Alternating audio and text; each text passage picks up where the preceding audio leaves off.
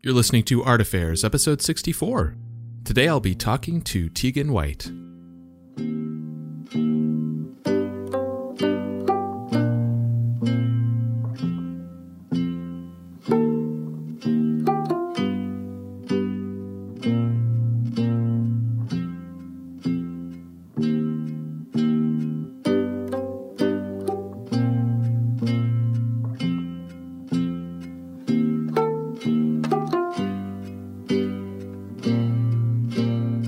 So my name is Michael Faith, and this is Art Affairs. Art Affairs is my attempt at shining a spotlight on the many wonderful people that make up this amazing art community, featuring conversations with artists, gallerists, curators, telling their stories. You can dig through previous episodes, complete with show notes, at artaffairdspodcast.com, but the best way to stay plugged in is to subscribe on your favorite podcast platform. And if you're really enjoying the show and want to help support what I'm doing here in an even bigger way, check out the Art Affairs Patreon. Not only does it give you an opportunity to help keep the show going, but there are several community-oriented benefits as well, like getting early access to episodes and suggesting questions for upcoming guests. You can find all the information about that at patreon.com/artaffairs. You can also connect with the show on Instagram and Facebook at Art Affairs Podcast. All right, so today's guest is artist Tegan White. I am such a huge fan of Tegan's work, and I'm fortunate to have several of their pieces hanging in my home. I think they're brilliant in the depth of the message that they're wanting to put out into the world. And we talk about these poignant but also important themes that their work communicates, as well as the entire other side of their career, creating illustrated books for children, the start of an all-new phase of their career, and a whole lot more. So I hope you enjoy my conversation with Tegan White.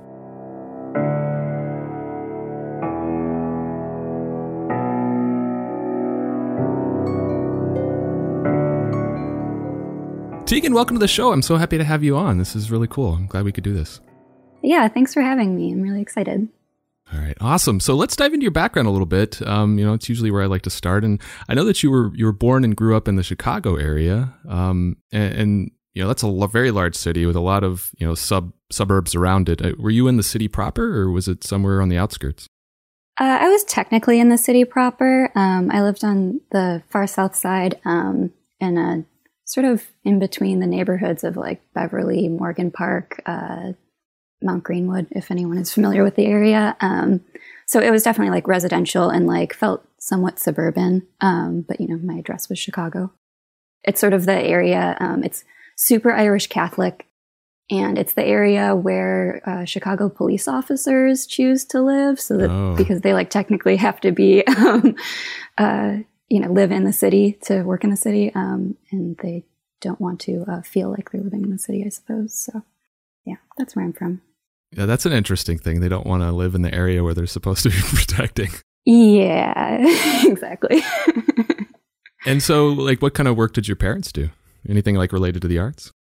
It's weird. My parents were both artists in their own ways. My mom did pastel and charcoal drawings, and my dad was a musician, but that wasn't their job, either of them. My dad worked at in a factory as middle management, sort of a desk job his whole life. And my mom at first was a stay-at-home mom, and then she sort of worked odd jobs throughout her life, nail salon, librarian, bookstore, stuff like that. But she did start doing art a little bit more seriously after all of her kids had started school. And for a while, she had a studio in downtown Chicago, and did art fairs that she took us to throughout our childhood and stuff like that. So the arts were definitely present in my life. But I saw it less as a thing that you do for a living from my parents' example, and more of a thing that maybe you do because you have to, or because you love it. So I think that made an impact. Okay. Sounds like it was somewhere in between hobby and profession, where it was more serious than a hobby. Like she actually went to fairs and stuff, but wasn't quite as to the level where it was a profession. Yeah, and it's partly, they lived in the neighborhood that they grew up in, and there wasn't a lot of art going on there. So I feel like the artistic parts were like, I don't know, they're something that they needed to do, like bursting through in spite of the circumstances or whatever. Like if they had had more of an art community, they might have gone further with it. And they were really involved in our church and things like that with the arts. My mom made all these very beautiful, elaborate like banners that they would hang behind the altar. And my dad organized a youth mass band and got like all of the kids in the community into doing music together. And so art also seemed like something very community focused to me, something that helped people and that made life feel nice.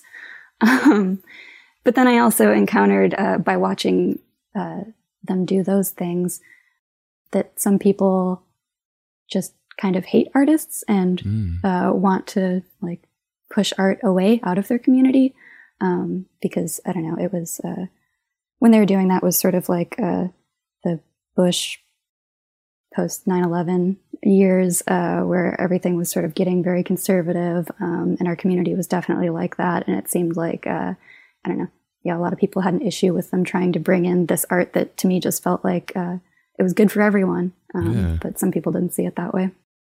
Now that's hard when there's that kind of pushback on something that you feel so good about and feels bring value to people's life. And so I guess, is that what got you interested in making art yourself? Just that example that your parents set? I'm not really sure. Like, I was just a kid who always liked to draw. I didn't really enjoy doing like very physical things. I just wanted to sit with a box of crayons. And I don't think I necessarily thought that I was going to do it for a living or anything like that. Like I thought that was like maybe like an ideal like dream job, like a lot of kids do. But I was more interested in maybe like being a writer. I also liked to read a lot when I was a kid. So I knew that I was being pulled in sort of a creative, poetic sort of direction. But so when somebody asked you the question of what would you like to be when you grew up, was it a writer or? It was always writer. Yeah. Okay. Yeah. Very cool. And so were your, I guess, parents supportive in your interest in both writing and art, the creative side? Definitely. I mean, just being creative people themselves, I think they just inherently saw the value in that. You know, when I ended up starting college for graphic design, that felt like, they weren't worried about me at all. But when I decided that I maybe want to do illustration instead, they were like maybe like a little bit less certain because that just it's a less like a job like thing in most people's minds, I think. I never had any issue with my parents not supporting me. That's awesome. And I know that even as early as high school, you were already starting to explore graphic design. And I even saw, and this might be a little embarrassing, but saw a redesign that you did for a CD album art of the band Bright Eyes, which was super comprehensive, like impressive just how much that actually looked like a professional album art. So, I mean, clearly at that point, how did you dig that up? Clearly you had already kind of discovered that visual art was something that you were starting to take seriously. Is it high school around that time that you made that recognition?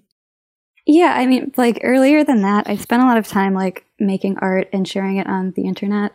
Just, I was a teen in the age when like MySpace started to be a thing and like, like these art communities like DeviantArt and stuff like that. So like at first I was drawing a lot of, Japanese anime type stuff. I saw some of that too. Very embarrassing. But I had an instructor in high school who taught graphic design classes. And I signed up for a graphic design class on a whim. I guess my friend was doing it. And I decided I would try it out too. I didn't even know what graphic design was. But like very quickly I was like, oh, like I really like this. This feels like art with a purpose or something like that. And that instructor was very encouraging. And, she would say things like, you could be doing professional work now if you wanted. And that, I don't know, just hearing that as a high school kid just made me feel really good. So I kind of dropped all the anime stuff and I was like, I'm taking this seriously now. I'm going to, make up these projects for myself and think about if I could draw anything, what would I want to draw on at that time? just music was a really important thing in my life. So I chose albums that I liked and pretended like they had hired me to redesign their album covers. That's awesome. It's amazing just how professional you were even at that age, you know. So you ended up going to MCAD in Minneapolis rather than sticking around the Chicago area. I guess what attracted you to that school specifically?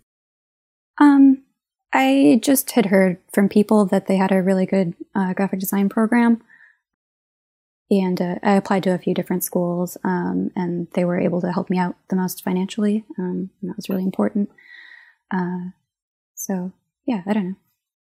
And so you started with graphic design, like you got excited about in high school, but then very quickly shifted to illustration, like you said a minute ago. What I guess motivated that change of direction, and what attracted you to illustration instead of what you thought you wanted to do, graphic design? Yeah, it was a really quick switch because I think in my first semester or something, took a basic like foundation drawing class, and then also at the same time one of the like intro to graphic design classes. And in the graphic design class, we were just laying out fonts on a page.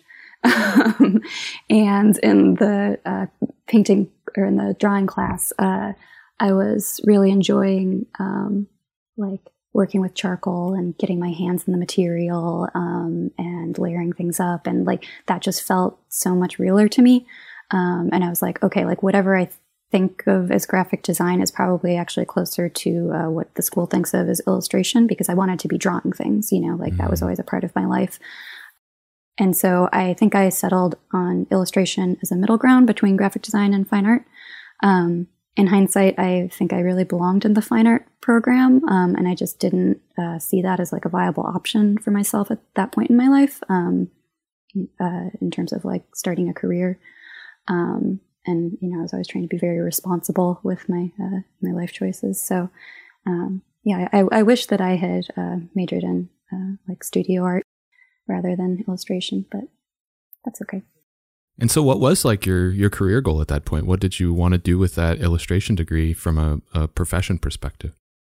I don't know if I thought about any really specific application for my work at that point in time.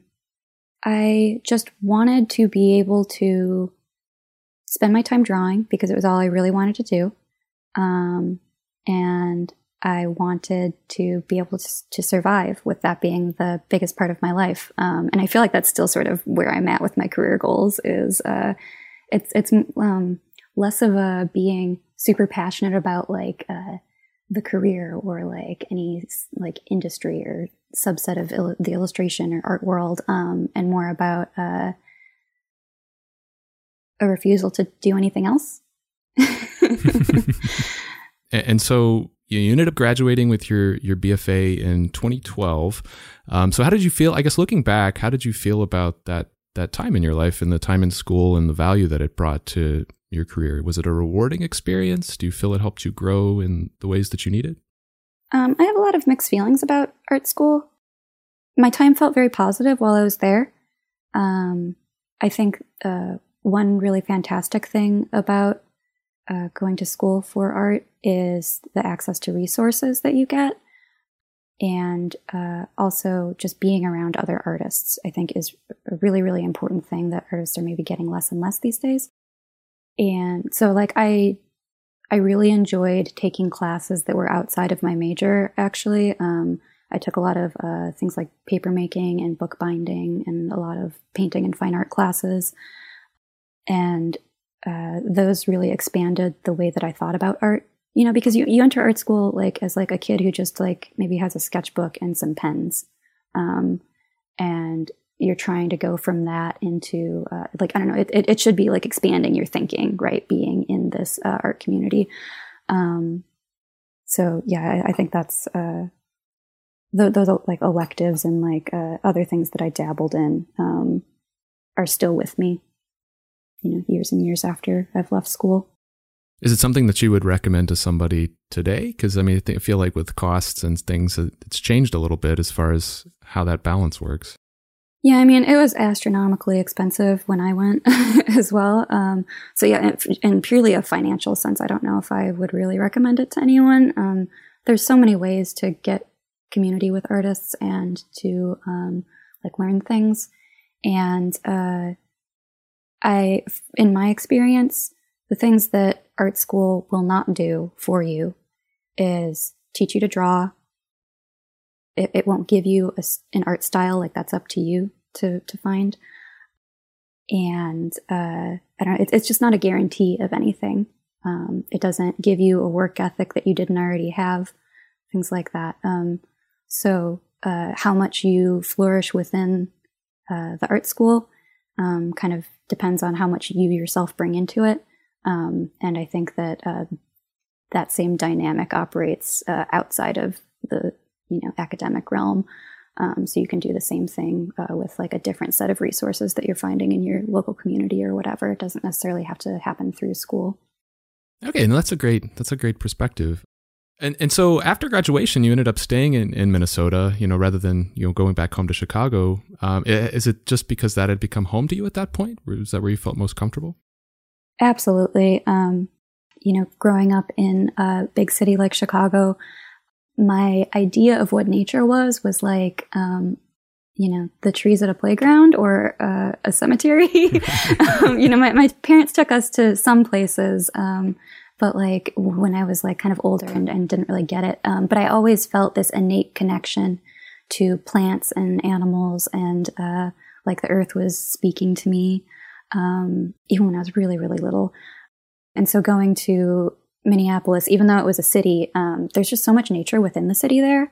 There are all these lakes and rivers running through, and like all these wetlands that like no one can really develop. There's nothing they can do with them, so they leave them. And the city is great about sort of like protecting the land around the waterways. No one's allowed to like own that land. It's all public. And so like even like that little increase in access to nature totally, it was like what I always needed. And I also began sort of exploring outside of the city at that time in my life, going up to Lake Superior and also the Boundary Waters canoe area wilderness, way up at the Canadian border. And that blew my fucking mind. Like I had no idea what it felt like to, not hear cars around me and see like, nature in its original form. It was super transformative, just moving somewhere with just slightly more access to nature. No, it's interesting that growing up in Chicago, where, nature is, like you said, it's even hard to find, that you kind of felt that inside of you without even knowing what it was, and then kind of discovering it later and saying, oh, that's what it was. That's what I've been missing. It sounds like that's sort of the experience that you had. Yeah, absolutely. Yeah, I have some like, I guess, spiritual beliefs around nature.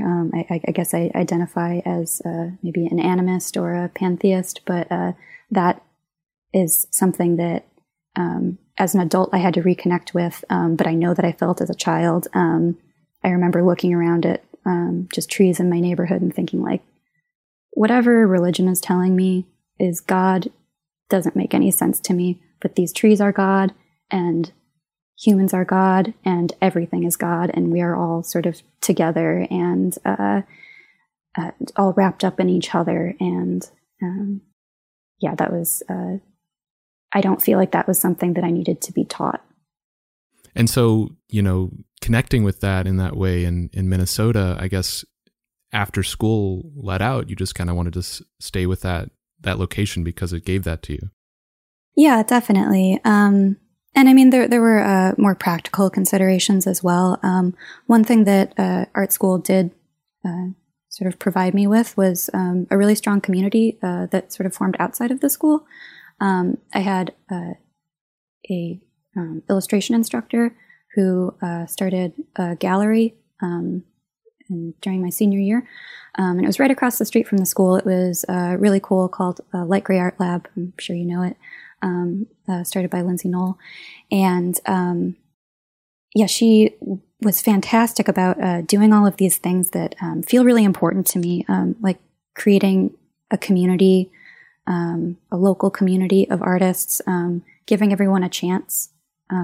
Like she shows a lot of sort of just like emerging artists, people who other galleries wouldn't give a chance to. And the community that formed around that in like the following years was just like really, really fantastic and fulfilling. And so that is definitely one of the things that kept me in the city for a long time as well. Like I met so many people through that. And she started doing all of these travel programs that I participated in a little bit, doing residencies in Iceland and other countries. Nice. I didn't realize that relationship had formed in college. I didn't realize there was that connection there. That's really cool. Mm-hmm, yeah. And so from a work perspective, I know that even before you graduated, while you were still in college, you'd already started doing some freelance illustration work with clients. And so I guess how did that all get started, and how, it's really impressive that you had already had that sort of business acumen and know-how to take these types of jobs on even before you graduated. But how did you get started with commercial illustration? It's weird. I feel like I was sort of just in the right place at the right time, I had always been posting on the internet, and like in the early days of the internet, like not a lot of people were doing that. Not a lot of people maybe knew how to like document their work nicely and things like that. And so like I taught myself a lot of that stuff, how to code a website, all of that. And art directors were just starting to use the internet as a tool for the first time to find people. So I feel like I kind of just lucked out with a lot of my first opportunities. Some like art directors at publishers and magazines just took a chance on me, even though, they had no reason to think that I could meet a deadline or, deliver a file that they could work with or anything like that. But yeah, so I just started like figuring it out. And I don't think I believed that I could do illustration as a career until I found myself actually doing it. And a big reason that I really plowed ahead with it was just, it was very expensive to be in school. And I needed all of the income that I got from freelance jobs to continue paying my tuition. So I was just hustling for a lot of years, sleeping an hour a night for years and years and years. Oh, wow. Yeah, I was going to ask you how you balance those two things, because that's a lot of time, you're working on your degree and trying to work all these jobs. Yeah, I tried to be very honest and transparent with my clients around that time. When they would contact me about a project, I would say, I would love to do this. I'm in school. My schoolwork is my priority, just so you know. But I don't know, you have a lot of energy at that age that I wish I still had. Right. And and I think I used to be very, very ambitious and very about sort of this like hustle culture, which I'm just totally not anymore. But I don't know. I learned so much so quickly during that period. So like I'm glad that I went through all of that, even though it was very difficult. And I didn't have really much of a social life during that time or whatever.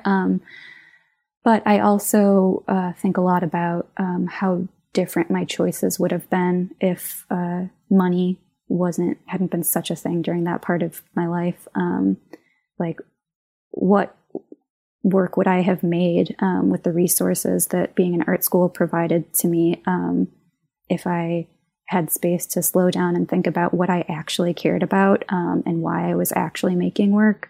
Because I think it took years and years of like being out of school before I really started to ask myself those questions and figure that out. And do you think that money was the key motivator for the delay in that realization, or was it just you just naturally had to come to that? Because in the early days, you weren't even sure that art was even a viable career, and then you discovered, hey, it actually is. So it was almost like this evolution of realization of what presence art can even have in your life, Yeah, I feel like our understanding of what is possible in our own lives, or like what art can even be, is so like oppressed and limited by just what we're taught to value by society.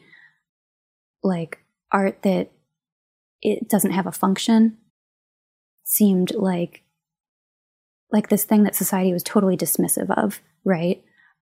Like I internalized this attitude of, it's stupid to be a starving artist when you could, just find some clients and, support yourself or whatever. Like, it's not that hard. And it's not that hard. And so I did it, and I figured out how to do it. And, but then since then I've been pushing myself, to like really question, like, what would the potential of art be if it wasn't linked to all of these money-making things, even like galleries, publishing, like anything, like, what if art could just exist for its own sake? Like, what type of work would artists make, and what relationship would society have with the work that comes out of that? I think that it could be so much more powerful, and I really feel like it's been neutered by being tied up in like this capitalism and sort of like commodity fetishism, and so I'm trying to figure out how to get myself further and further away from thinking about what I do as business, and thinking about it as like an essential part of like human expression and connecting with others. No, I love that. I think I really like the way that you just said that. So I will let that be. I guess while you were doing all of these commercial projects, were you able to make time for developing your own personal style, the things that weren't directly related to these advertising, freelance projects that you were working on? Because I know you started showing your work in galleries not long after college, so you must have already started kind of focusing on some of that. How were you, I guess, was that something that you were kind of doing on the side at the same time, just to gain some kind of personal fulfillment?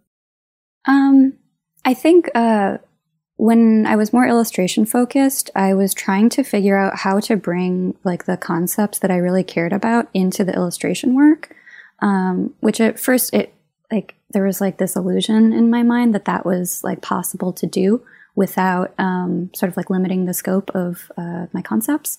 And the more I did it, the more I found like I can think an idea is great, but no one wants to use it because it's just it's too weird, it's too out there, it's too dark. The work you want to make is not colorful enough to be like eye-catching. Like that's the sort of feedback that I got when I tried to be myself through illustration. And I still do illustration work for like survival, and I still get that type of feedback, and it's still frustrating. But yeah, expanding into more personal work and gallery work was kind of essential for me to really feel fulfilled by this career. I have too much that I feel like I need to say, and I feel like it's important, and I can't just flounder around trying to help other people communicate their ideas that seem to be mostly about making money. Yeah, that disconnect, I could see that being unsatisfying for you. And so I think in 2013, just a year after you graduated, you started showing your work in a gallery setting, at least according to your CV. Starting at Nucleus in LA, and you've since showed several times in their Portland location. So how did you, I guess, first connect with Ben and the folks at Nucleus? I'm not actually sure. I actually showed there once during college at an earlier show that isn't even listed on my CV. And there was a different curator for that show, and I don't remember their name. It was so long ago at this point.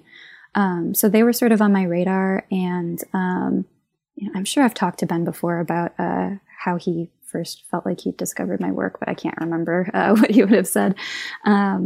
But yeah, I definitely feel like Ben is the first person who gave me a chance to show paintings. And until I started showing at Nucleus, most of my work was very supported by like digital components.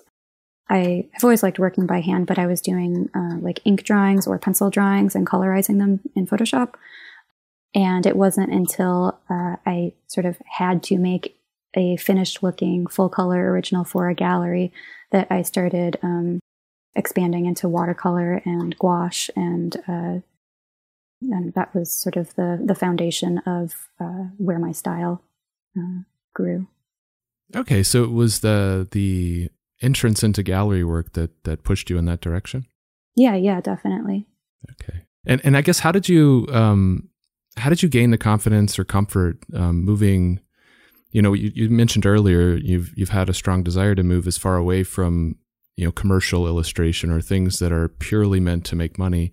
How have you been able to move away from that? Because, you know, giving up a lucrative and stable income can be a daunting thing, you know. So how did you gain that confidence over time to move out of it? I still don't know if I feel like I'm confident in that. It just feels bad to me to participate in that stuff. And I think, a big part of it is, I had all of these very negative feelings about doing things like even making products, you know, if it's t-shirts or like whatever. You know, I was doing a lot of that for several years, like, you know, just making more stuff for my shop. And, but I had a lot of negativity around the idea of like producing these things that people don't really need. I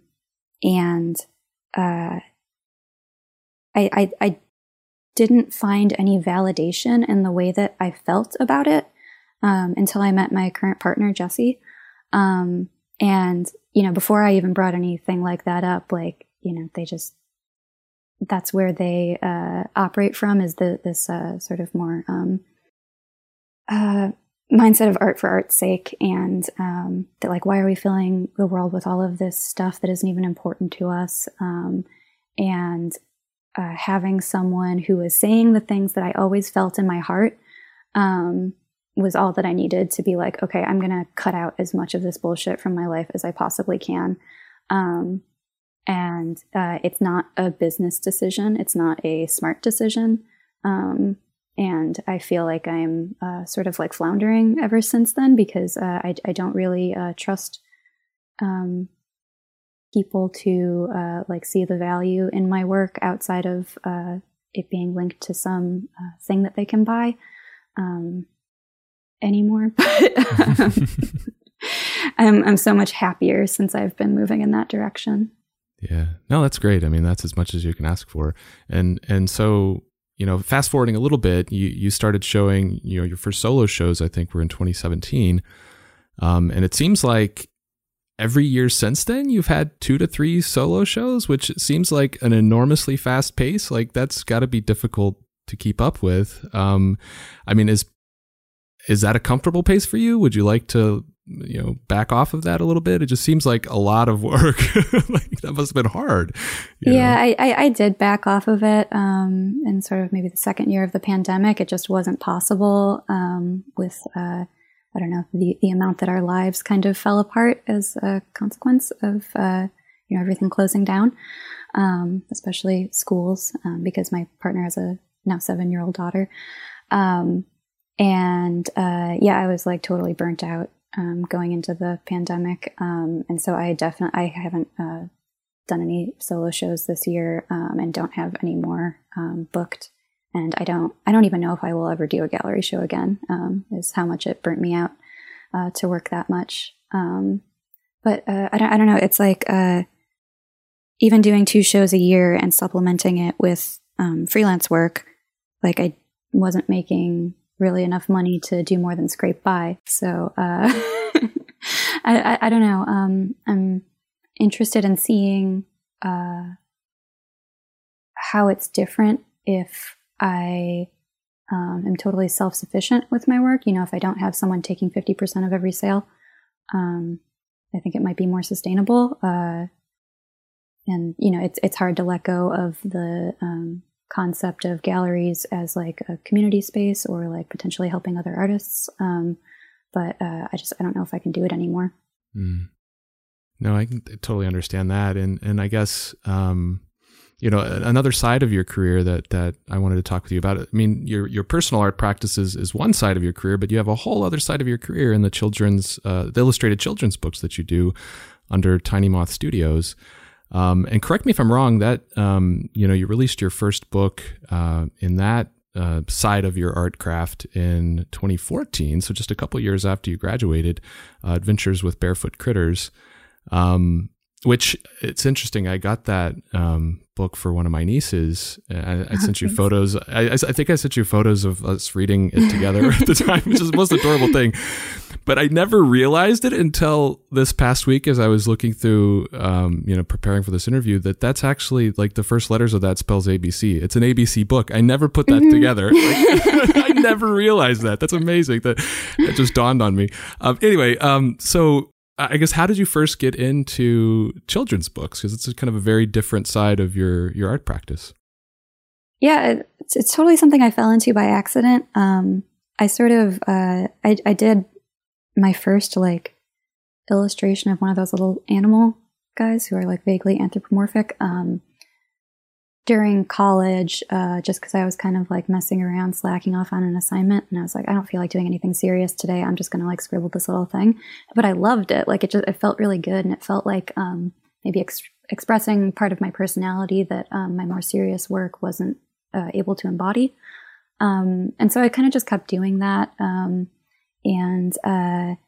After college, Sam, the editor at Tundra Books, who put out the Adventures with Barefoot Critters, she found my work and helped me turn this like vague idea I had for an ABC book into something that was worth publishing. It's a very fun collaboration. And what has your experience been with working with an editor and creative, basically other people that are part of the development of your art? And I guess you're partly used to that with some of the commercial illustration work that you do, just working with clients. But was that different in the way that you've been working with like book editors? It feels very similar to any other freelance job to me. Yeah, I mean, it's always. I think with any freelance job, how good the collaboration is and how much it feels like it's like benefiting the work that you're making versus being frustrating is just based on the individual that you're working with and whether or not they sort of see eye to eye with you and like get you. So I felt very lucky with my first picture book to be working with someone who I felt was really like on my side, and I felt like she got me. And do you work much with the authors? I mean, you've written some yourself, but some of them you have illustrated other people's manuscripts. I guess for those cases, do you interact much with the author? Is it a kind of a back and forth collaborative experience, or do you kind of just have full freedom to interpret their manuscript and however you want? There's generally no contact with the author until like after the illustrations are done, and then I usually. Either I reach out to the author or they reach out to me, and we end up, talking about how like, oh, isn't it cool that we've made this thing together? But it's weird where it's like it already like exists by the time you've like spoken to them for the first time. And yeah, it never feels like an illustrator plus author coming together to make a thing. It's like an illustrator, author, and an editor coming together to make a thing. It's like a 3-pronged sort of relationship. Do you like that, or do you wish it was more directly connected to the person that wrote it? I think it would be nice to have more of a back and forth. I think, I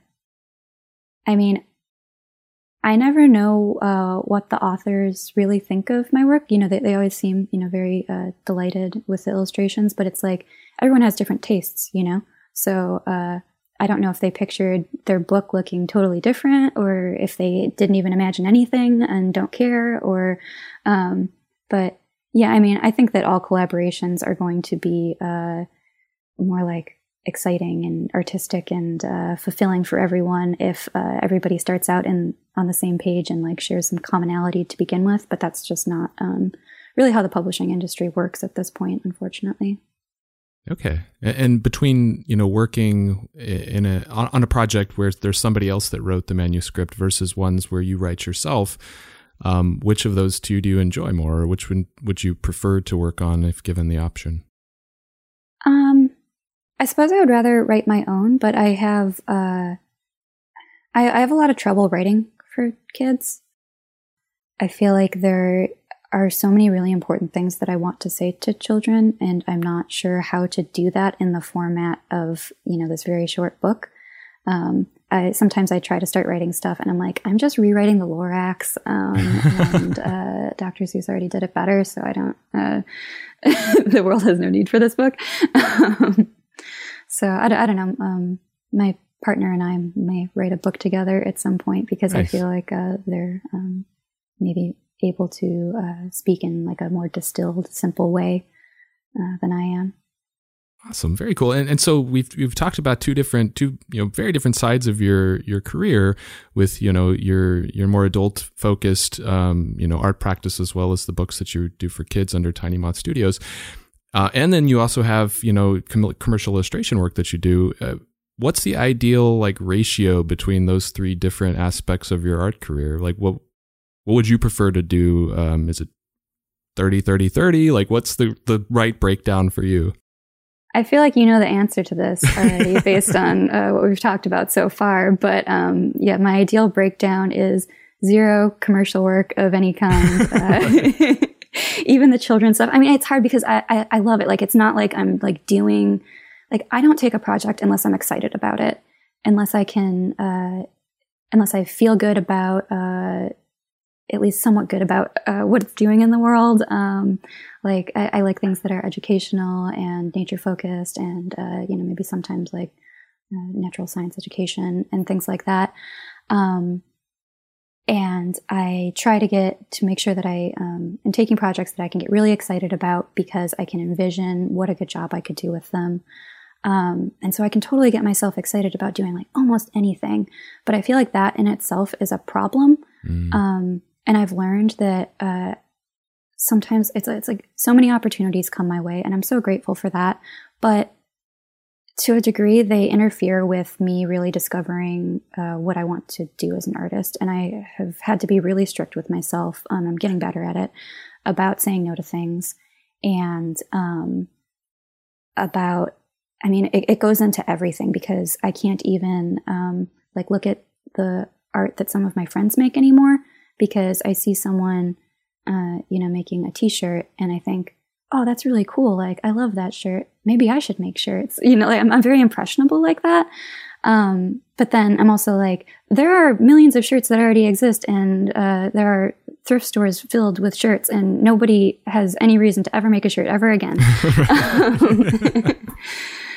And so, and then I am trying to think about what I am uniquely able to offer to the world, and it's not all of this merch and things like that. And so I'm having to, I feel withdraw more and more from society in order to keep myself in the headspace that I need to be in to make work that I feel is actually responding to what's going on in the world. We haven't talked about all of my doom and gloom yet, but that is... We'll get into that. Totally ecological breakdown, so... And so, definitely 0% on commercial. I sort of anticipated that, but between your children's book and your, more, personal art practice, would you still keep the children's book as part of your thing in an ideal world, or would you give that up as well? Sometimes I think I would give it up, and then, just drawing with my partner's daughter, she asked me to make her a newspaper the other day. Because she wanted to flip through an imaginary newspaper, and I couldn't just scribble one, even though that's all that she wanted. I started designing this entire kids newspaper layout based on her favorite things, which are dinosaurs and witches, and getting into all of this sort of world building with it. And that was so much fun. And I was I would love to not even my brain doesn't go to I want to publish it or anything like that. My brain goes to I want to make one of these every week and Xerox it and put it in the free little libraries around my neighborhood for people to just find. That feels so much better to me than something that's commercial. But unfortunately, I have to pay rent, so I probably will not do that. But yeah, there's definitely part of me that is very attached to the children's work and thinks that it's important and fun. So. Awesome. So let's dive into the work itself. And so I want to start with, I guess, your focus on nature, because obviously that's been an enormous part of not just your art, but your life as well, clearly. And, having discovered that a little bit later after you got to Minneapolis and kind of made this realization, that ultimately became a big passion in your life. But how did it also, I guess, become your primary focus in art? Because one thing, having a life passion, is one thing, but then having that be the main focus of your creative expression, how did that take place? It's something that I found that as soon as I was in school and told to make work about any topic, like it's just what I gravitated towards. And I don't think I even understood why at first, because my physical connection to nature and to the land was sort of non-existent. So I don't know what that is. Like, I don't know, like there are just things that maybe are innate in us, that don't come from anything to do with our upbringing. But I very quickly, once I realized that nature was the thing that made me feel good, I spent more time exploring and just finding things that felt really, really exciting to me. Like I just so vividly remember the first time that I stepped into this like field in winter of all this grass that had been flattened by the snow. And there were all of these small little brittle bones from some small rodent-like creature scattered everywhere by whatever had been eating it. And like the feeling that gave me, it was almost like addictive. It was like, this is where I feel like I'm finding meaning in the world. Like I up until then, I felt like uncomfortable in the world and like aimless without purpose. I feel like there are all of these sort of like ancestral skills and feelings that we have as humans that are totally obsolete in our modern world because like there's like this total breakdown of community and like things that feel good to do to us, like crafts, like making a pot with your hands. Those are done by machines now. We don't do them, and so there's something missing. Like no one is craving sitting at a desk and typing on a computer. We find ways to be excited about those things anyway, but they're not what we're meant to be doing.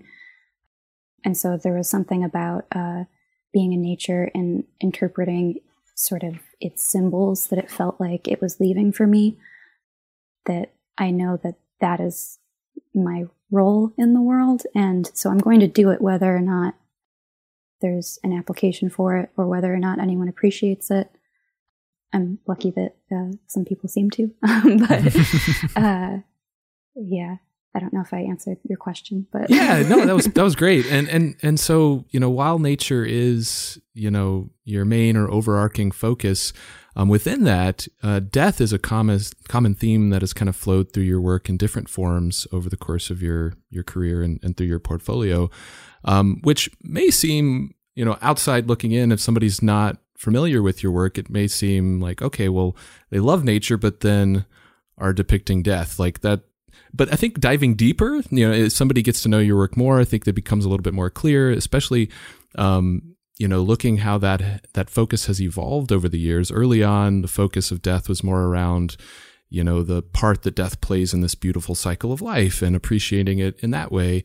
And then in more recent years, focusing more on, the negative impacts that humans have had and the part that we've all played in the death of the natural world and specifically the harm to animals.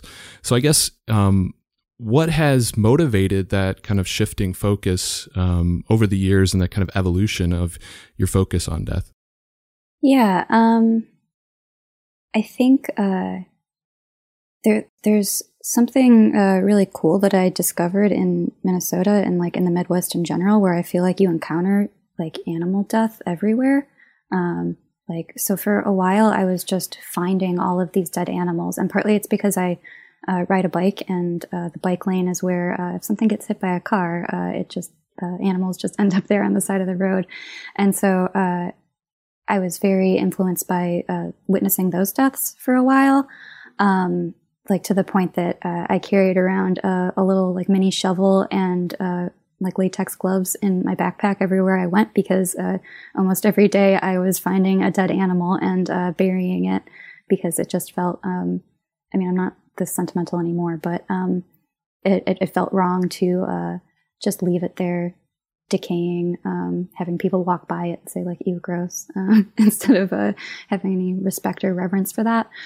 But I think my focus shifted a little bit, mainly because I moved to Oregon, and I stopped encountering these like direct like evidence of death. And I started listening to the land in a very different way.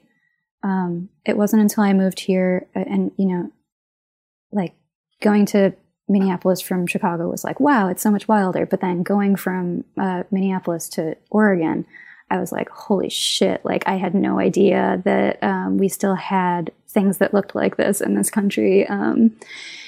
Just, from old growth forests to like the coastline, which if people don't know, like the Oregon coastline is like so incredibly like moody and foggy. And it's where all of these dead things just wash up all the time. The sand is just bits of what the ocean has made out of the things that used to live in it. And I'm always finding beached birds and these things that feel natural, but then also these things that are totally unnatural. So, I find beached birds, and to a degree, birds just wash up on the beach. But then also there have been all of these mass die-offs of seabirds caused by the warming oceans and sort of like intensifying climate disturbances. And then there's plastic and styrofoam bits scattered all over the beach. And then, to get to the beach, you're driving through these forests that are basically these like colossal timber plantations, right? They're like not really even forests anymore. They're just waiting to be logged. And then after they're logged, or even before they're so susceptible to wildfires because the land is being mismanaged. And you can just see all of this just how much our relationship with the land is totally detached from ecology and like the healthy cycles that need to play out for us to even like continue having a world that can support us. I've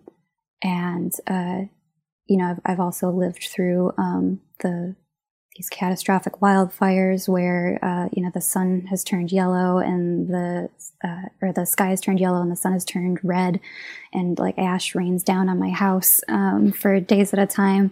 And like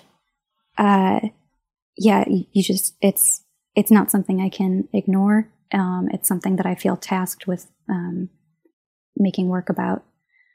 And I mean, it's hard, because to me it doesn't feel like it's getting worse. Like it's hard it's hard for me to think if it's getting worse or if I'm just becoming more aware of it. And that's where I sort of introspect a little bit. I don't want to be dismissive of these things because I think, oh, well, I'm just more aware of them, but they've always been this way, because it genuinely feels like it's getting worse. But I guess, how do you feel? How do you feel about the direction things are going? Are we trending downward, upward? What's your take? Oh, I think it's an eternal downward trend. Partly it's so regional. Like different places are going to start experiencing things at different times. And here in the West, we're in the early years of a mega drought. And, people talk about drought, but and drought is a natural thing. So it's normal for this period or for this region of the world to go through a drought for a few years. But natural cycles are being exacerbated by the overall changes to the climate. And so scientists are thinking that we might be entering a period of like a 2,000-year drought that would probably basically wipe out anyone trying to live in the area. It's not imaginary. And then I guess my specific perspective on it is I don't like talking about climate change very much because I don't really think that is, I think that is the effect of deeper issues, right? It's the end result of people who are totally disconnected from the world that is their home. And so I'm more interested in talking about our relationship with nature just like innately.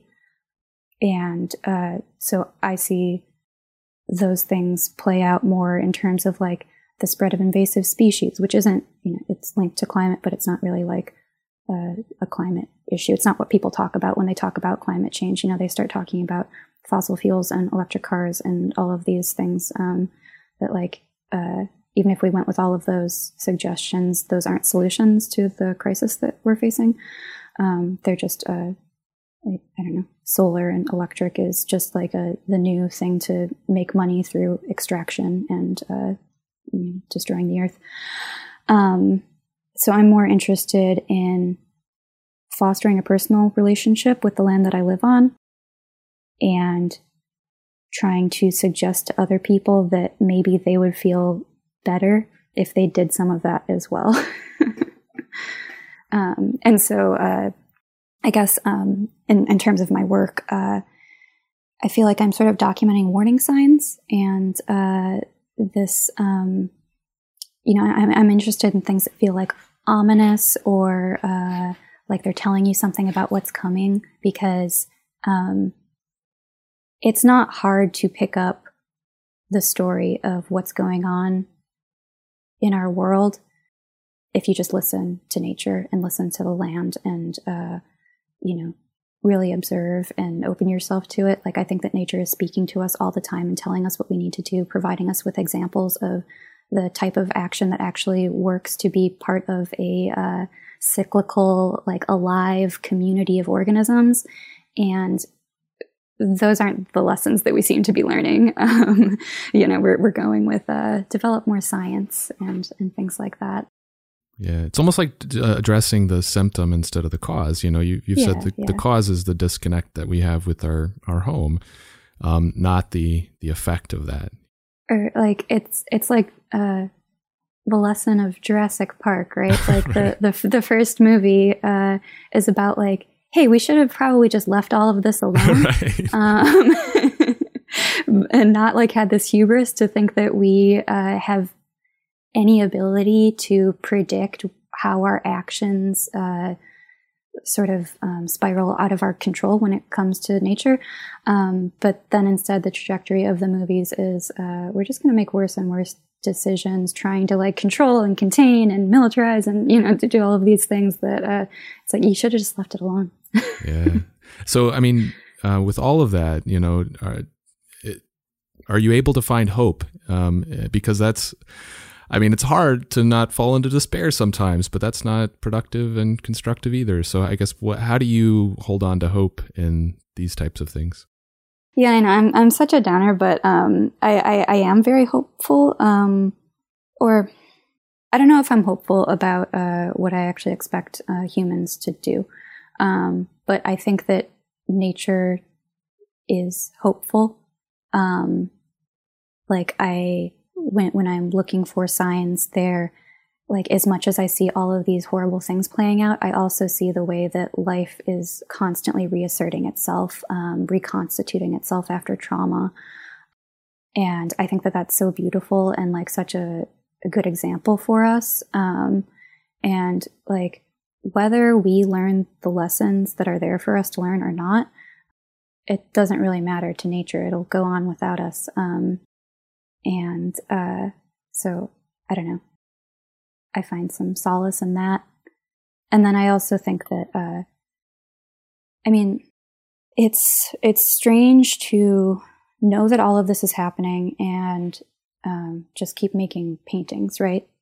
Like, it feels like, what are you doing? Like, is this a like proportional and like sane reaction to this, this thing that we're living through? But I think, and maybe this is just rationalization on my part, but I think that it is, because I think that if an entire shift in the way that we think about our existence is what is needed to actually, deal with this constructively, then I think art is uniquely capable of changing the way that we think about things and expanding our idea of what reality can even be. And so, I sort of have spent the whole pandemic, like reading and learning and like researching. And I've been really inspired by the way that art movements of the past were extremely politically focused. So if you look at like Dada or Surrealism or the Beat Generation or like the Situationists, like those were people who like, yeah, they made art, but their focus was on the political aspect. Like they believed that art was a pathway to revolution. they were all communists and anarchists who were getting like thrown out of the countries that they lived in, and writing manifestos and coming together and creating these communities that were really trying to change the world for the better. And I feel like all forms of art, not just visual art, I think that music is extremely powerful and poetry is extremely powerful. And like the reason that art doesn't feel like it's changing anything right now is because of its commodification. Because we think of visual art as something that we hang on our walls in our houses and not as something transformative. Like we've stripped away that power by not expecting it to be able to serve us in that way.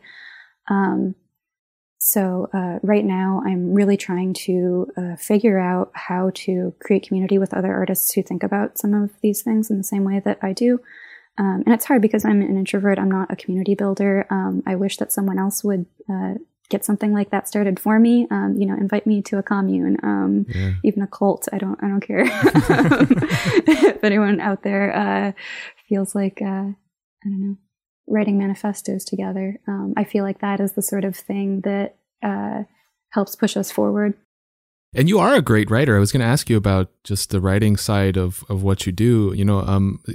The only thing that I've really been exposed to of your writing is just things that you post or things that you publish through zines, or just your artist statement for a show. But I've always been enormously impressed by just your ability to articulate a strong idea. And so I'm curious if you've ever thought about making that a bigger part of what you do creatively and publishing more of your writing. Yeah, thank you for saying that. I'm not sure. It's frustrating. Like it's writing is becoming more and more of a part of what I do. I feel like I'm at the point where I sometimes write an artist statement before I make a piece, because it's like having those ideas in my mind while I'm making it is sort of where sort of like the drive to really like pinpoint the feeling or the emotion that I'm going for comes from.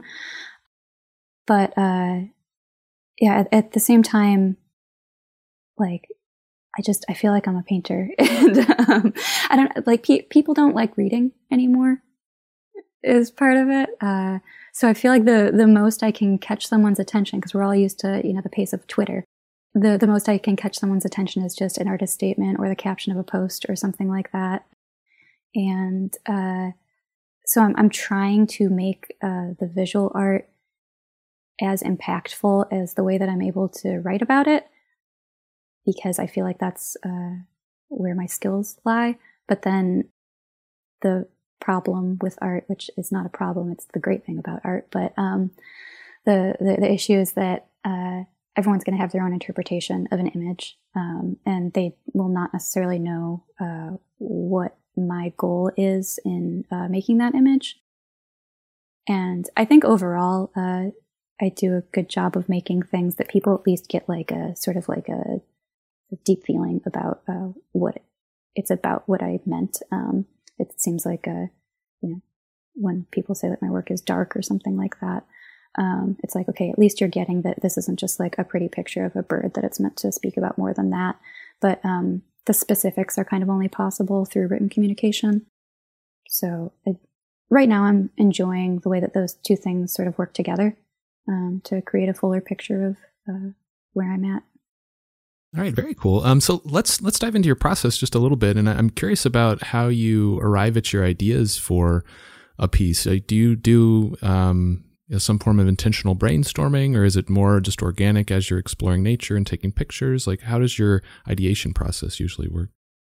I would say for the past couple of years, it's sort of like a slow buildup of starting to realize that there's something happening for me in terms of like repeated experiences in nature and the way that I'm processing those experiences. So it might start with something small that I get really interested in, like, I don't know, like a certain leaf. Like, I don't know why I'm interested in this plant right now, but it feels really important. And so I just kind of like go with it. And then I have more experiences, and they all am able to find connections between the different things that happen until I realize that a theme is emerging, and I carry that theme into like a body of work, like a gallery show. So a few years ago, I did some pieces that were about my experience with the wildfires that came very close to Portland. And that show is called Embers, and incorporating all of like the wildlife from a specific place that I had started visiting regularly around that time, which actually I think right before the show opened, that place got burned by fires, and it was closed for I think over a year. And so that just like abruptly ended my relationship with that place, which was very strange. But yeah, that came out of like my specific like visiting this place over and over and over again. And then right now we are, in the early stages of this drought in Oregon. And so I feel like all of my work lately has been linked to that. And I didn't really realize that I was making work about drought at first. I went to some different places on the coast and started thinking about some of the seabirds and some of the way that the land has changed over time. Visiting a place that used to be like a cove, but that people had like filled in and changed to make it something for shipping, and like looking at this what was once a habitat and is still a habitat, but has changed into a totally different type of habitat by humans. I don't know, I started making all of this work about water birds, and then making the connection to like, I'm thinking about all of these water-dwelling creatures in a time when water is becoming scarcer and scarcer, and what is it like to be these creatures who their entire existence is based on water during a like sort of epoch on Earth when that is going away. So yeah, I'm still very much on this drought thing, and I think that's going to last me quite a while. For sure. And so does, I know you take photos a lot on a lot of your exploration. I love your photography. You have an amazing eye. Is that part of your creative process? Do your photos serve in some way as inspiration for what you end up making in your art? It wasn't at first. I have taken photos since I was like a teenager. I just really enjoy it as like a artistic form, but not one that I really care too much to share with people or like get serious about. I do it because I enjoy it. I think I like taking photographs in nature because it helps me slow down and look at things really closely, and not just be like trying to get to the end of the hike, Instead, I'm getting up really close to things, or changing my like physical, like the position of my body in the environment, and that might help me notice different things. But I don't really care about like whether the photos turn out well or not. That's not something I stress about. But over time, I've fallen in and out of taking photographs. But since being in Oregon, I've realized that I end up taking photos of the things in nature that are really exciting and interesting to me, right? And so like it is a tool that helps me come up with ideas, and then I just happen to end up with photos of the things that are interesting to me, and I can use those as reference. And so that's felt really, really good, and I think been an important point of growth for me over the past few years is really, really reducing my reliance on any sort of like found imagery taken by other people, and almost everything I draw is from my own photographs at this point. I don't necessarily always have like images of like, a bird's foot up close that I need. So I'll use some, Google image search or books or whatever. But for the most part, it's all coming from direct experience, and the photos are really helpful with that. Well, and I'm sure that makes them even that much more meaningful to you if they're, recalling an experience that you had. Yeah, absolutely. And so once you do have a solid idea for a piece that you want to work on, I guess, how do you approach developing the composition for that piece? Do you do drawing, sketches, your thumbnails? How do you work through that? My compositional process has always been really, I just jot it down. in like 2 seconds in my notebook. Like I draw a square that is what the painting is going to be, and then like a scribble. And I'm like, yep, that's it. That's the one. It's just like whatever is first in my head is what I get attached to. And it feels really powerful to me to like not stress too much about, oh, like maybe it could be this or that, and just like go with it. And I mean, it helps that like I think I have a very simple sort of sense of composition. I like things that are centered and somewhat symmetrical and things like that. I don't like to get really, I think because my work is so detailed and intricate, I don't want a complicated composition because then it feels too busy to me along with like the style that I'm working in. So I want it to be very like easy to digest and get what you're looking at from a distance, and for that to draw you up close to then appreciate the details. So yeah, I don't get too fussy about composition. But from there, I sometimes I work on paper and sometimes I work in Photoshop. It just helps me sort of like move things around, you know, be like, oh, the head's too small, change that, you know, things like that. Yeah, and my like drafts for a painting are usually very, very detailed. It's sort of my opportunity to figure out like the anatomy of the animal that I'm drawing, you know, the way that these leaves look and curl and things like that, so that once I'm working on the painting, all I have to think about is like color and like the way that I am working with the material, and I'm not trying to like figure out anatomy anymore or anything like that. Okay, interesting. And once you do start on the actual final piece, do you like to work on that one piece until it's completely finished, or do you like to work on multiple pieces at once to sort of change things up? It's funny. I sometimes if pieces have the same color palette, especially if they're small pieces, I like to work on all of them at the same time, because it just like sort of saves me time, like mixing color and things like that. And it's like if they feel like they all go together, then why not just like work on them all at the same time? But for larger pieces and more like one-off pieces, I just work on it till it's finished. But if I'm leading up to a show, I tend to sketch everything, or at least like half of them, before I even start painting anything, because I want to know sort of what the show is about, and plan out, you know, some big ones and some small ones. And, you know, this is going to deal with like this side of this idea, and these ones address it in a different way. And, you know, I like bouncing between them and finding these different relationships and deciding what plant goes with what animal, and, you know, making all of those sort of like aesthetic and conceptual decisions.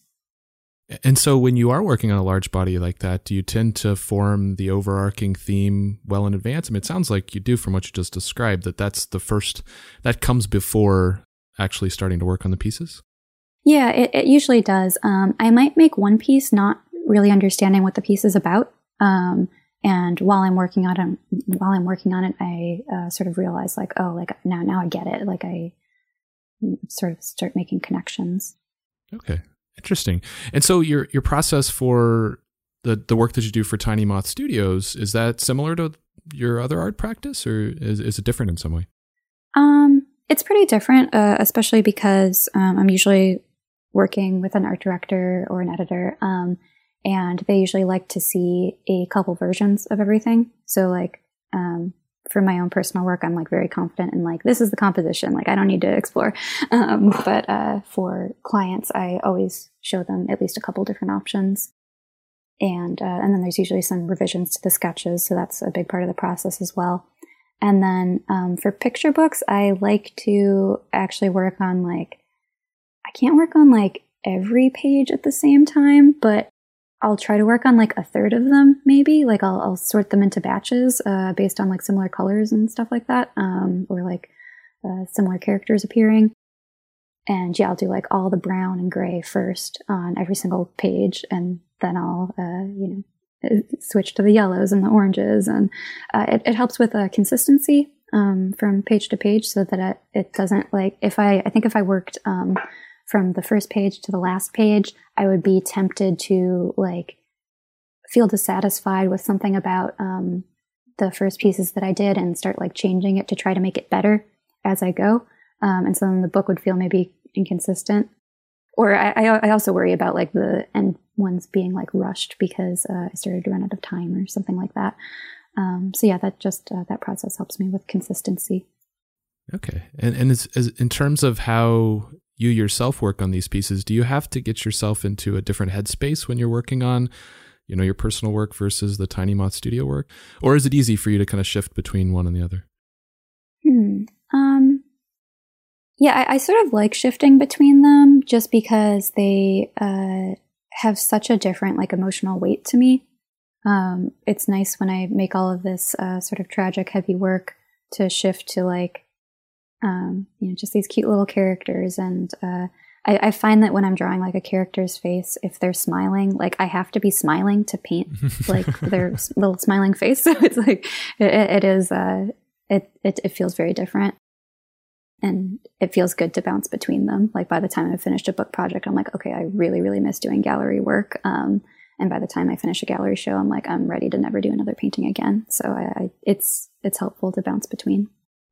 And as far as materials you use, you pretty much, mostly use gouache and watercolor, or a combination of those. And so I'm curious, like how you use those in combination. Are there certain things that you use gouache for versus watercolor? Are there specific purposes for the two?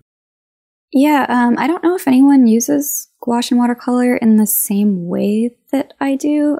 It's sort of like I've slowly developed all these preferences for like when I use which one, and it's hard to actually explain.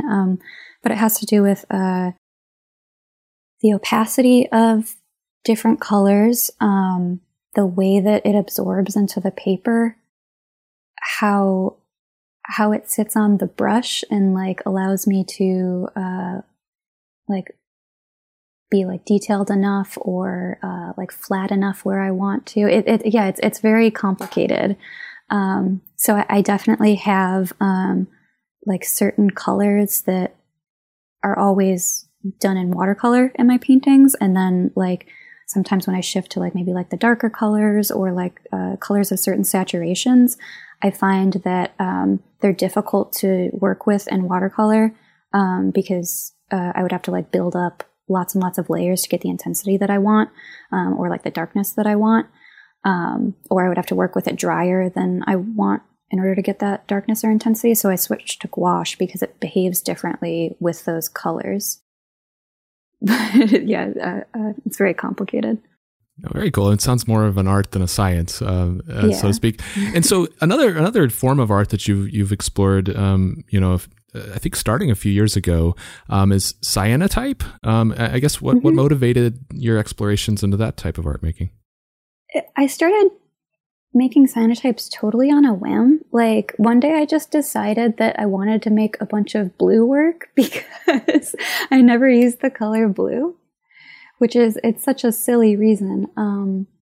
I was just like aware that cyanotype existed, and I was really curious about whether or not, because if people don't know what cyanotype is, it's basically it's a alternative photographic process where you coat a piece of paper with this light sensitive emulsion. And it's a form of contact printing. And so you see a lot of like reproductions of flowers, like people will lay down plants and flowers and expose it to the sun. And then you get an impression, like an image that's based on what areas the sun touched versus where it was blocked. So you get like these like beautiful, like transparent like leaves where you can see all the veins and things like that. It's usually used for just these like, fun botanic purposes. And I was really curious about whether or not I could use it in a way that's sort of like similar to screen printing almost, where I am printing out like a line drawing on a transparency and laying that over the emulsion and creating prints that way. And I had no idea if it would work. I had never seen anyone do that before. I just wanted to try. And so I found that it worked fantastic. And I really don't know why more people aren't doing it. And even like my expectations were low for like the clarity that it would be able to reproduce. But it actually worked way better than I thought. And it even works for not line drawings. Like I can reproduce an entire painting with like a full value range, and they come up beautifully. And I really have come to love the process because, even though you're using these like photosensitive chemicals, it feels like such a collaboration with the sun and with water, because after you expose the print, you're like washing it out with water, and, the exact amount of time that you expose it for, and like the time of day it is and the season, all of that impacts the result that you're going to get in the print. And so it feels like unpredictable, and it feels like working with the earth in this really fun way. And one limitation of cyanotype that I think stops a lot of people from being interested in it is that it creates these blue images, right? It's this characteristic Prussian blue color. And I understand not everyone wants to make a bunch of blue work. I don't really either. But there are all these different ways that you can actually tone the cyanotype, because it's like this iron-based compound that creates the print. And so any plant material that contains tannins will bind to the iron compounds. I'm not a science person, probably explaining this terribly, but they permanently bind with it and change the color. So you can get really interesting results with different teas will turn things more purplish or more greenish. But what because I am a goth kid and want everything to be sort of like moody and monochrome, I've been trying to get like the truest like black and white and brown tones that I can, but like totally eliminate and like reverse the blue. And so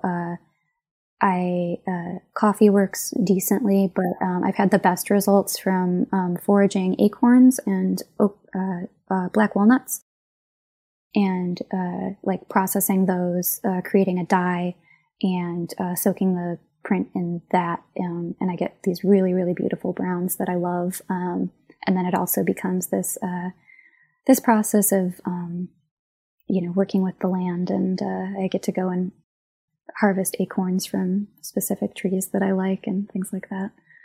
No, that's beautiful. Are there other types of like mediums that you've wanted to explore that you haven't had an opportunity to? Yeah. So I've felt myself pulled in a more sculptural direction lately. That's something that I've always wanted to explore. I think I've been making all of this work about woodpeckers lately.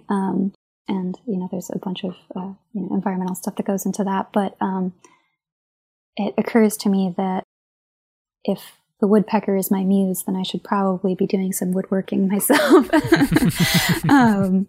But yeah, I started making these very simple, like bird silhouettes out of pieces of wood with like a hole in their like chest cavity.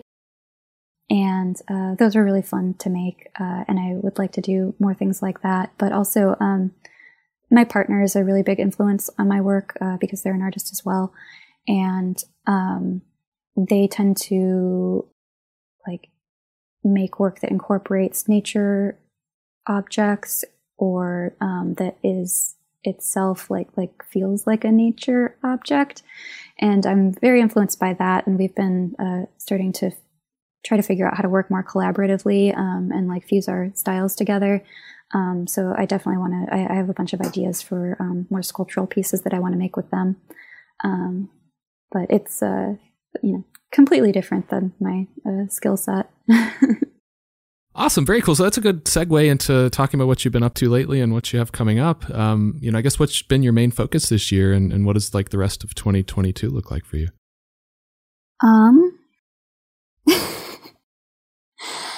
I haven't been doing anything, dude. I'm coming out of a pretty intense period of burnout, and I've read it takes a couple of years to recover from that. Like the other side of burnout, it's usually 2 to 3 years. I don't mean to prescribe that for you, but I that's what I've read, Yeah, I don't know if that means anything to me, because I feel like my burnout isn't like whatever society says burnout is, and it's more like living through a pandemic and realizing that the world is a different place on the other side of it, and it's probably never going to go back to the way that it was. And the way that it wasn't ever that good anyway. Right, so I more have like existential dread, I guess. I'm just calling it burnout as a shorthand. Yeah, I'm just trying to figure out what to do with all of those feelings. And I feel very inspired at the moment, but less inspired to sit down and make pieces. So I have like a bunch of work in my head that I want to make, but I think it's been hard. And like I had long COVID for like 6 months this past year. So like my energy levels have been very affected by that. I'm starting to feel better now, but yeah, I don't know. I'm trying to get back into it. But I feel like whatever work I'm going to be making next is like stage 2. Like it's not going to be very much like work that I've done in the past, because the things that I care about have really changed over the past few years. And I'm just trying to get weirder with it, more experimental, more true to my values. I really feel like I'm in sort of like a tearing down phase, discarding the things in my past that aren't useful anymore. And I'm very excited about it. I think it's going to lead to some good places. And you mentioned earlier that you might not, or you might present it in different ways than you have in the past, in the sense that, you know, maybe a gallery isn't the right option. Have you thought about how you want to present what this new work ended up becoming? I don't know. I feel like that's the hardest part, right? I think I really want to connect with other people who think about the world the same way as me. I feel like I keep saying that. But I think that the institutions that support artists right now are not very conducive to doing that. Like if we think about, you know, gallery spaces that, you know, I have a lot of respect for the gallerists that I've worked with. I wouldn't work with them if I didn't think they were good people. But like it is a capitalist space, right? It exists to make money. It's a business. And so it's never going to be inclusive of perspectives that challenge that reality. And the same with like social media is like the other place where artists find community, and social media isn't conducive to critiques of social media. Mm. And so I feel like we need more artists interacting in the physical world with each other, having deeper conversations than are possible through these, I don't know, digital means. And I don't know how to create that. But and in some ways, like it shouldn't be my job, because like my job is to make the work, you know, right, to put the ideas out there. But I think some things that have been really exciting recently is actually connecting with people who are sort of outside of the art world and more interested in like politics and philosophy. So I've been talking to like some people who run like anarcho-surrealist zines and magazines and publishing houses and stuff like that. And that feels like a really natural progression for me with like my thinking about the world right now, to connect with some of those people. So yeah, I'm sort of like sending out feelers in all these different directions. And it's it feels like a big departure from a traditional art path, at least the way that most people think of it at this point in the world. No, I mean, from all we talked about, I think that makes a lot of sense. You know, and I think there's a lot of general dissatisfaction with the state of capitalism in general. I mean, across the board, you know. Yeah, it's frustrating because like I feel like everyone feels it.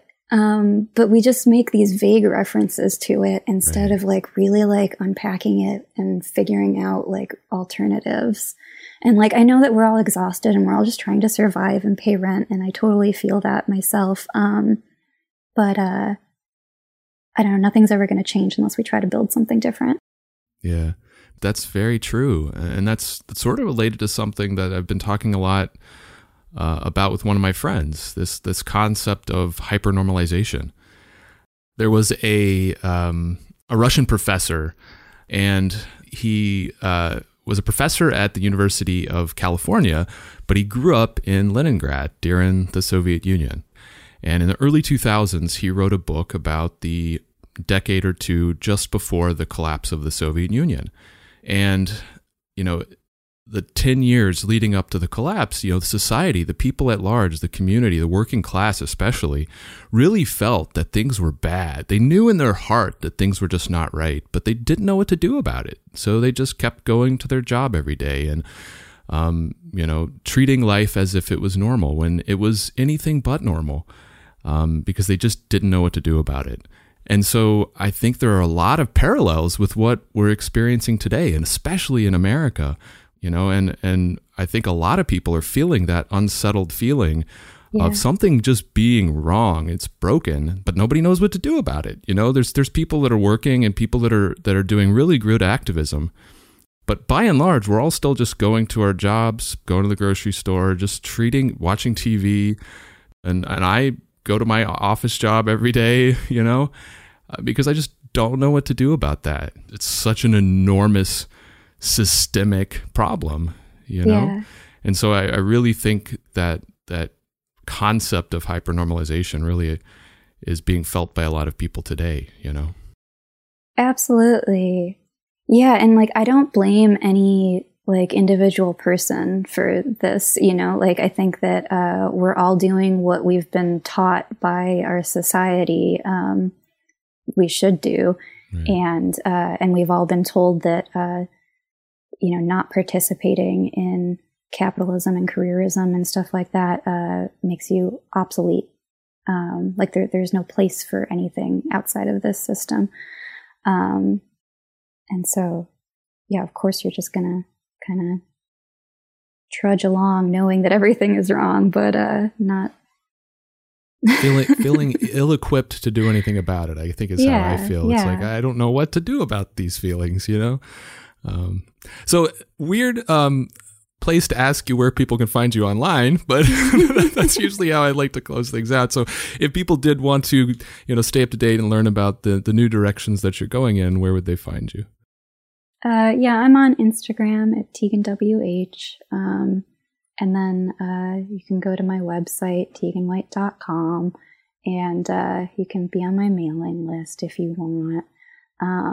But if you want to talk about how fucked up the world is, especially in the context of nature, and you want to write anarchist manifestos about it, then you should totally message or email me. Putting the word out now. Anybody that wants to get in touch and get involved. And so I usually like to close out with a question that I've been asking everybody, which is, who is one artist that you'd like to see me have on the show? I don't know if she goes by a name other than this, but Fiona Bearclaw or Fiona Barnacle is this really incredible Oregon-based printmaker. She makes these beautiful linocuts of ecological themes on these handmade papers, and they're absolutely incredible, especially in person. She sent me some, and they're so intricate and beautiful. But she lives in the woods somewhere with her partner, just doing some strange, I don't know what their life is like, but it seems like my ideal life. So I'm very curious about what their whole situation is out there.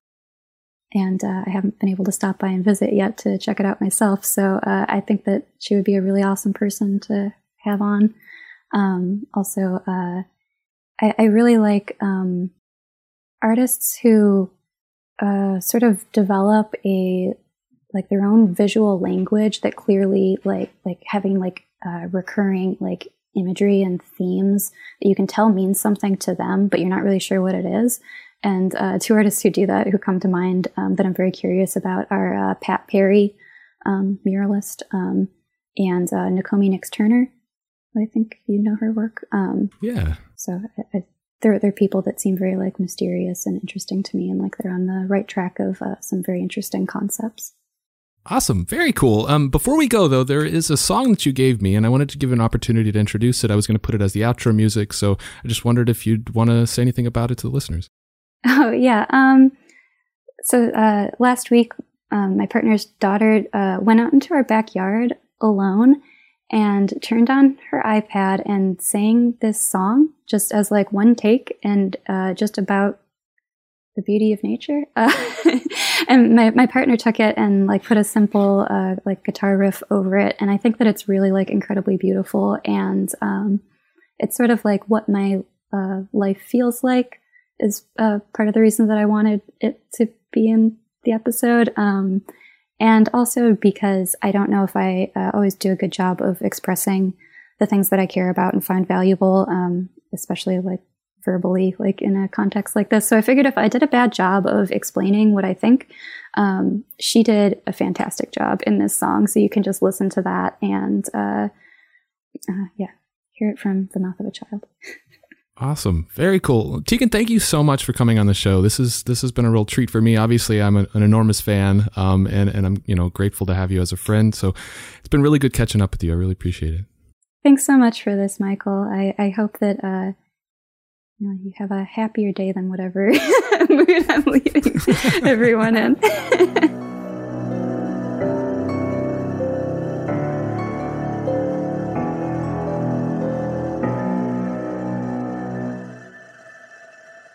So that's it for this episode of Art Affairs. I hope you enjoyed my conversation with Tegan. I really loved so much of what they had to say. But before we get into anything specific, I wanted to read a quote from an interview that they gave several years ago that I came across as I was preparing for our conversation, which I think really captures Tegan so well. The interviewer had asked Tegan what advice that they'd have for someone aspiring to be an artist, and this is what they had to say. Let your work be an expression of who you are, not what you think someone else wants to see, or a replica of someone else's style that you think is good. It takes time to develop your interior nature into an external expression that other people will appreciate. But when you get there, it will be more powerful and rewarding than an imitation, which will always ring empty. I think that describes Tegan to a T, unwaveringly focused on the things and the issues that are important to them, and funneling that passion and that energy into their art. It was really interesting to learn more about how the purpose or the message of death in their work has evolved over the years.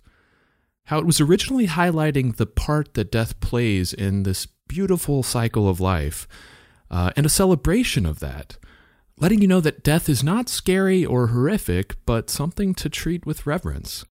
But then in more recent years, their focus on animal death shifted to, shine a light on the kinds of unnatural deaths that we humans have caused and the damage that we're doing to the environment, caused in large part by our disconnection from the natural world. And with this focus, death is scary, but not because it's frightening in itself, but rather because of what's causing these deaths. It's such a strong and much needed message, and I hope that people are able to take that away from this work, and that it causes people to think about it in those ways and potentially take action. I'm eager to see how Tegan's practice transforms in the next phase of their career. They definitely seem to have a strong desire to distance themselves as much as possible from, the hooks of capitalism, striving to make work that's meaningful to them and trying not to get caught up with, what is sellable or marketable. Making art for art's sake and as, a necessary outlet for self-expression and finding value in that. It'll be interesting to see what these connections with more political-oriented writers and, activists manifest into. Like we were talking about, I think so many of us feel these, deep-seated problems within our soul, but just don't know what to do about it. So I'd love to see, if that turns into some kind of bigger action or some form of activism.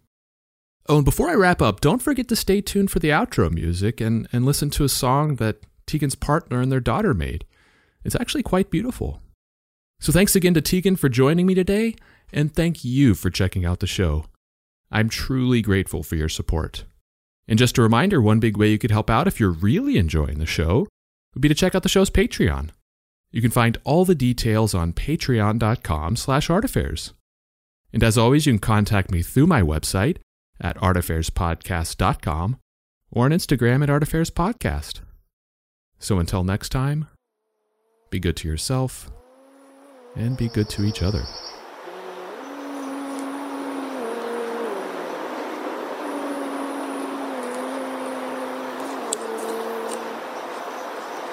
Yeah.